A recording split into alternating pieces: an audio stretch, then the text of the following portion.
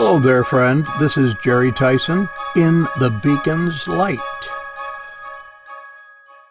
Is the next great awakening around the corner? Find out in the book Final Fire by Tom Horn, Larry Spargimino, and Donna Howell. As today's world becomes more desperate, the world is inadvertently moving toward another great awakening. Get your copy of Final Fire by calling 1-800-652-1144. That's 1-800-652-1144. Or order online, swrc.com. That's swrc.com.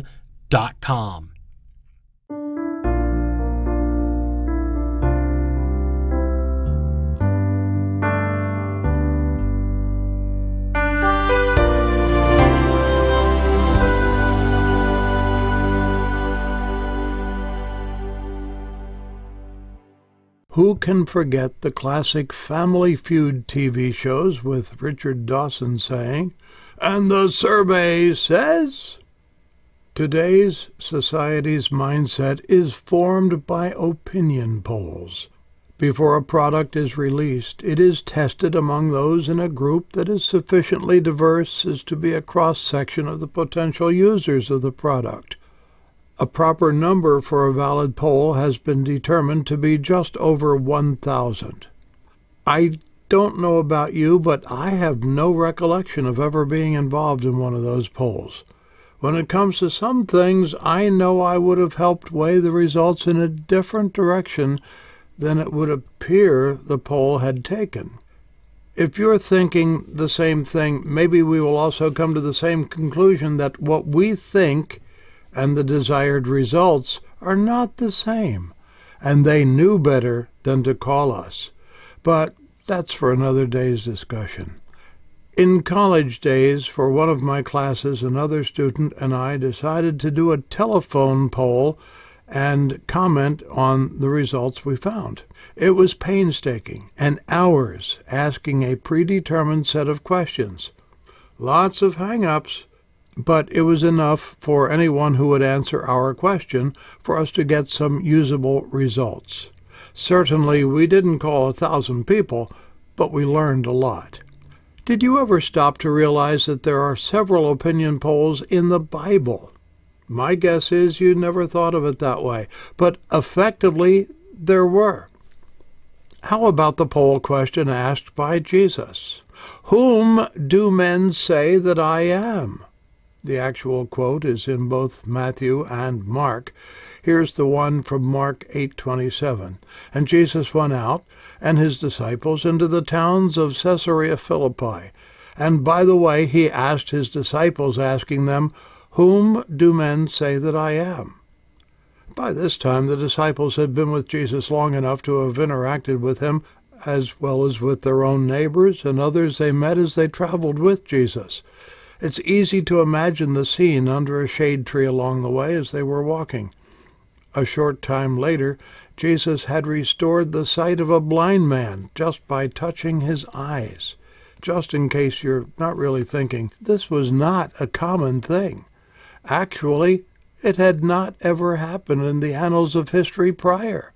Oddly, Jesus told the man, who now could see, "Don't tell anyone what I've done." Fat chance of that. A man who was blind for most or all of his life suddenly having clear vision? It's not likely he's going to keep quiet. You will find if you stay with these podcasts long enough that I don't think in straight lines like some people. If it's a fat chance that the formerly blind man would keep silence about who had healed him, what would have been a slim chance of the same thing happening? Oh well, that's enough to tax our brains for today. Back to the original purpose of all of this. You can quickly understand that there was a lot of conversation along the way as Jesus and his disciples walked the dusty roads of Galilee. So Jesus, being the one most able to cut to the heart of any matter, asked, "Who do people think I am?" And the survey says, in Mark 8:28, Jesus got the answer. They answered, "John the Baptist," but some say Elias. Others say one of the prophets. Beep. Historically, we know that John the Baptizer had been put to death because he was willing to tell the truth in the face of accusation. Elijah had gone to heaven centuries earlier. As far as other prophets, if they were thinking of those who had been memorialized in the books we now have in the Bible, maybe some thought Jesus was a new prophet. Well, it was Peter who finally gave the right answer. He said, "Thou art the Christ. You are the Messiah we have longed for." The light of understanding was beginning to reach into his dark corners. Messiah had been promised as far back as Genesis chapter 3 and verse 15. "And I will put enmity between thee and the woman, and between thy seed and her seed. And it shall bruise thy head, and thou shalt bruise his heel." The promise was sure. Eve, then Adam, following her lead, had done the unthinkable. Ever since, the beguiling serpent, Satan, has been under his judicial sentence. He can only look forward to being dealt the ultimate blow to his head, while all he could ever do was injure the heel of Messiah, who would arise from the dead to bring eternal life to all who would believe in him. The light was on and shining brightly. Peter saw the truth in it, and in him, in Jesus, the light of the world. A while later, after Jesus had upset the tables of the money changers in the temple, had pointed fingers at the religious and political leaders of the day, and had done much to upset the social order with the actual presence of God in the middle of a nation that had gone far from him, another opinion poll question was presented. "Will ye that I release unto you the King of the Jews?" In Mark 15 we find this was asked by Pontius Pilate, the Roman governor under the Emperor Tiberius. He was not ignorant of who Jesus was, and it's safe to say he might have wished he wasn't involved in the whole mess that was now in his lap. Early in the day, probably the first thing even before he had his second cup of coffee, he was given a hot potato to juggle. When reading the account in Mark, it's very easy to feel the frustration Pilate was having. Many questions by the chief priests and Pilate went unanswered as Jesus stood there mute. The tension in the air was nearly visible. Pilate was involved because he was the only one with the power of life and death in the province. The priests and the scribes surely hoped the Jesus problem would be solved by Rome, not by them. Silence. No self-incrimination. Now what? Aha! Pilate had a sudden thought, a very good idea for that matter. He seemed to be getting a better understanding of what this was all about. Jesus was not a bad person. All he had done was challenge the authority of the Jewish leaders. Pilate had to smile at that idea. It really wasn't such a bad thing. There was another prisoner who was already condemned to death. Compared to Jesus, who was said to perform miracles that helped people, Barabbas was the ultimate loser. Pilate is thinking, to be done with him would be to be done with a real problem. "Let me give you a choice," Pilate said to the gathering crowd, knowing what he expected the answer to be. "I can free this Jesus, or that murdering insurrectionist Barabbas. It's your choice." Was he surprised when the overwhelming reply was, "Release Barabbas"? "You would prefer me to release Barabbas and kill the King of the Jews?" Pilate was approaching being incredulous. "We have no king but Caesar," thundered back the reply. That was a switch. The Jews hated Rome. They hated the Roman soldiers who controlled and abused them. They hated everything about what was Pax Romana, the military imposition of authority over them. It was not the days of the corner Burger King, but Pilate said, "All right, have it your way." Later that day, Jesus was nailed to a Roman cross, and died. He died in your place and mine. Here is something incredible to consider. The spotless Lamb of God would still be on that cross today if he was there to pay for his own sin. But he was sinless. It was our sins that caused his death, as all of them were placed on him. He bore them and paid for them with his precious blood, so we could be free from the penalty and have the promise of eternal life. Beep! The crowd was wrong again. But ultimately, it was a victory for us. Interestingly enough, this same Pilate, who was used as an example of the Bible being inaccurate in all of its historical details, was archaeologically confirmed in 1961. Again, the Bible stands. Traveling to Israel and seeing the places where the events we read about in the Bible is life-changing. It happened here, is the lasting impression. It brings some of the characters to life, too. One of my favorites in all of Scripture is Elijah. Seeing him in my mind standing at the top of Mount Carmel and seeing where he actually challenged the prophets of Baal was a true highlight of our travel. Try to use your imagination as you visualize a hilltop where Elijah is taking charge with all of the false prophets on one side in array against him alone.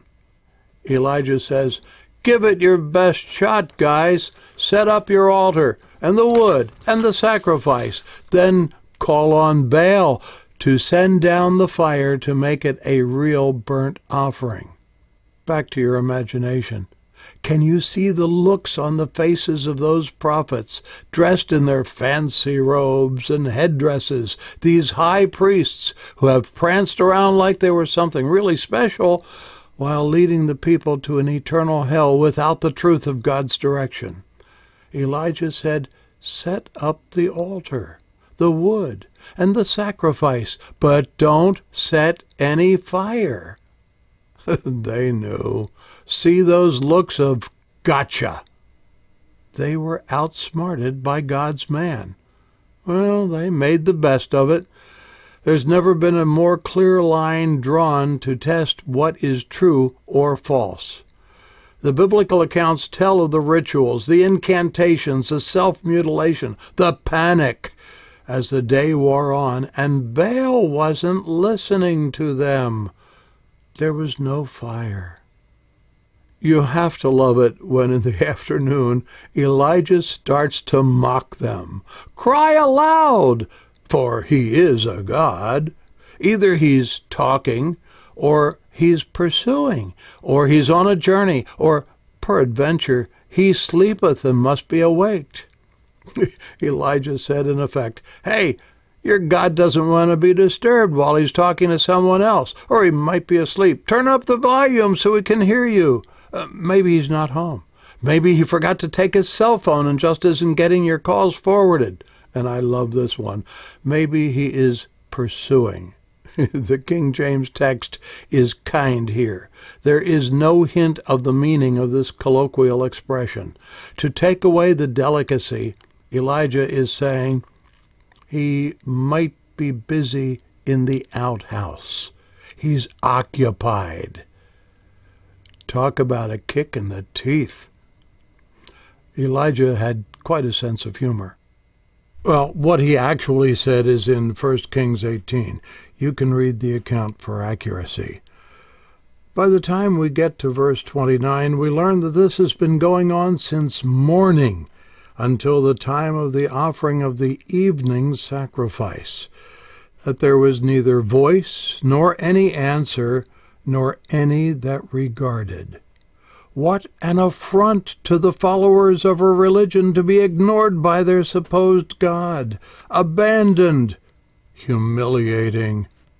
Earlier in the day, in verse 21, Elijah came unto all the people and said, How long halt ye between two opinions? If the Lord be God, follow him. But if Baal, then follow him. And the people answered not a word. This was an opinion poll that gave no results. In Job, the word opinion is mentioned 3 times. Job 32, 6 and 7, we find a portion of the account of Job and his 3 comforters deep in their conversation. And Elihu, the son of Barachel the Buzite, answered and said, I am young, and ye are very old. Wherefore I was afraid and durst not show you mine opinion. I said, days should speak, and multitude of years should teach wisdom. Elihu seems to be off to a good start. If one begins to read here, he respects older and wiser men. But then, from verse 8, he continues and said the word that often changes everything.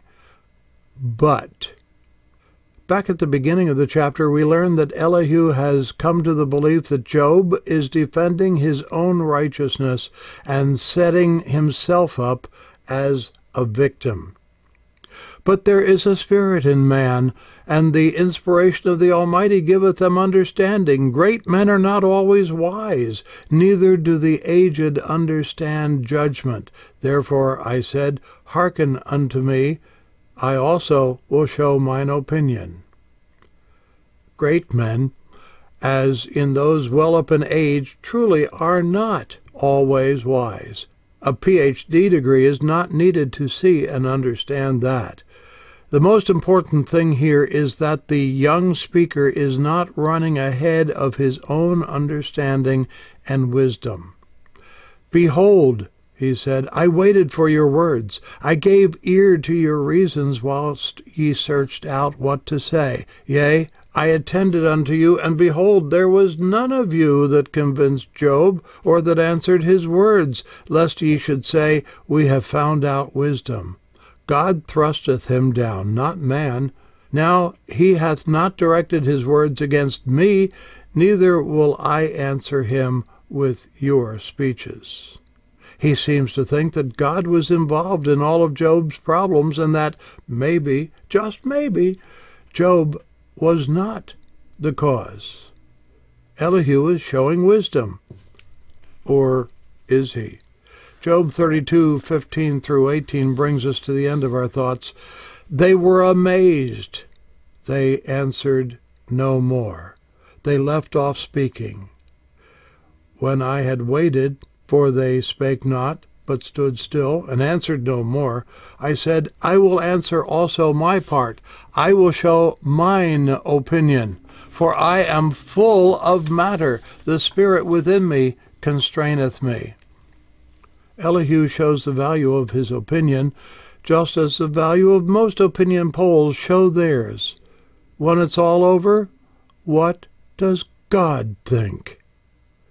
Figure that out from the pages of the Bible, not from some teacher or guru, and follow him. You won't go wrong. In the Beacon's Light is a production of Beacon Street Media. Feel free to contact us at www.swrc.com.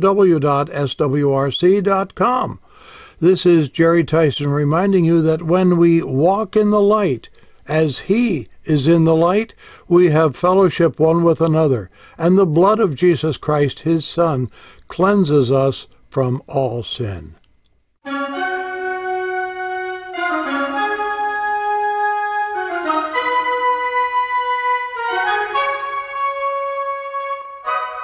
In the Beacon's Light is a production of Beacon Street Media. Feel free to contact us at www.swrc.com. This is Jerry Tyson reminding you that when we walk in the light, as he is in the light, we have fellowship one with another, and the blood of Jesus Christ, his Son, cleanseth us from all sin.